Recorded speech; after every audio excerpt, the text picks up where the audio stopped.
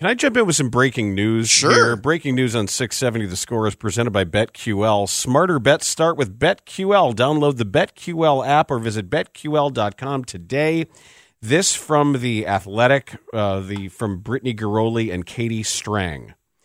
Chicago White Sox pitcher Mike Clevinger is under investigation by Major League Baseball following allegations of domestic violence involving the mother of his 10-month-old daughter and child abuse.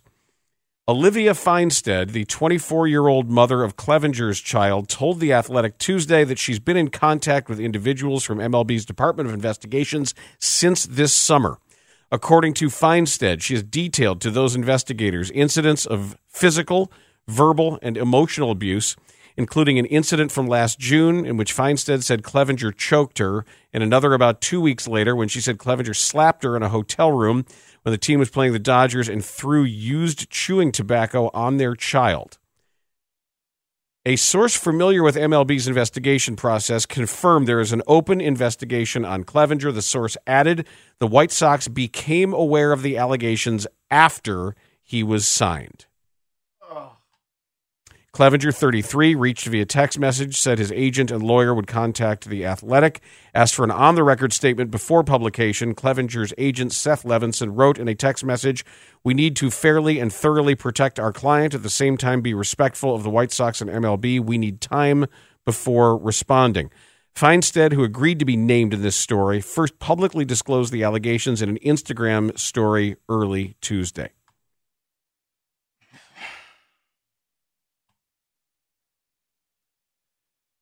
Obviously, there were people who were asking questions about Mike Clevinger a couple of years ago.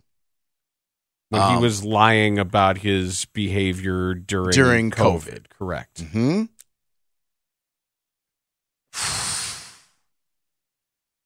The fact that I want to make sure it's the wife, right?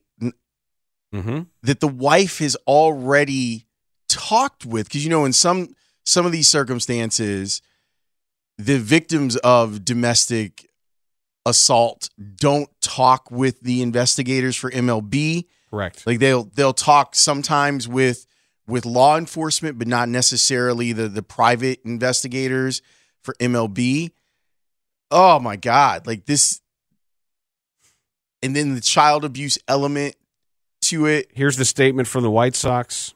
Major League Baseball and the Chicago White Sox take any and all of the allegations very seriously, and the White Sox are completely supportive of the joint domestic violence, sexual assault, and child abuse policy shared by MLB and the MLBPA.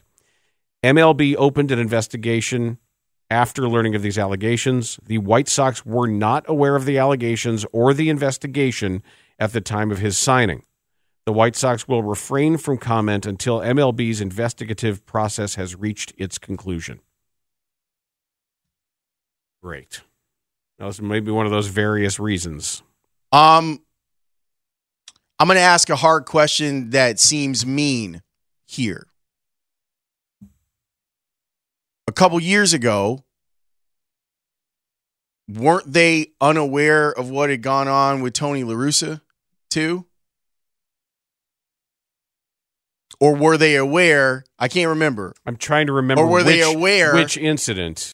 The incident in Arizona. I think they claimed that the one that resurfaced shortly after the announcement of his hiring, that they were aware of it. Okay. If I remember correctly. The other thing I'm wondering is if the wife of Mike Clevinger had talked with MLB in June about this. I guess I'm wondering, is there some sort of clearinghouse? I don't know. That an organization can go, hey, we're getting ready to sign this guy. And they can tell Are there any active investigations going on with this guy? I don't know the answer to that. But that's where my mind went on how could you if this guy is under investigation, is it not better for the health of Major League Baseball and its member teams to not offer a heads up?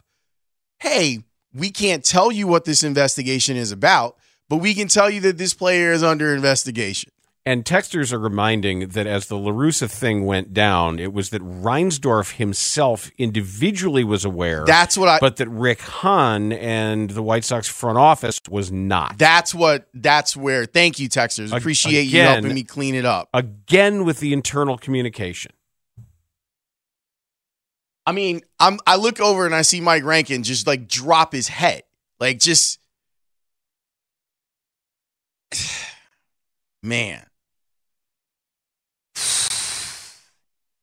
Well, my hope is that if he did these things that are being alleged, that he is a former White Sox ASAP. Yeah, and then punished severely by the law. Mm-hmm. Forget about baseball. Right. But the first thing the White Sox need to do is, and you can tell based on the responses, that were he innocent of this, the first thing he and his agent and everyone else is saying is that there's no merit, and this they will show that. But if they're already copping to the existence of these incidents, that's it. It would seem that way. Man, this has been and we should mention the Padres did not immediately respond for two messages requesting comment because Clevenger was a member of the San Diego Padres pitching staff at the time of the incidents last summer, became a free agent when his contract expired this winter. This sounds like something that through whatever baseball channels you have, through whatever someone should know something. I think it is reasonable to expect that when you are vetting someone that you're adding to your starting pitching staff, a veteran you're adding to your staff is going to be your big splash first free agent signing, that at a minimum you should know about an investigation that began in June. That's what I'd love. I'd really love to know from someone in the know whether MLB is allowed to say anything. But you're right. This does strike you as, well, there's a reason he's not coming back here. We're not in a rush to bring him back here. And I know that there were some people who were saying, well, he grew up in San Diego.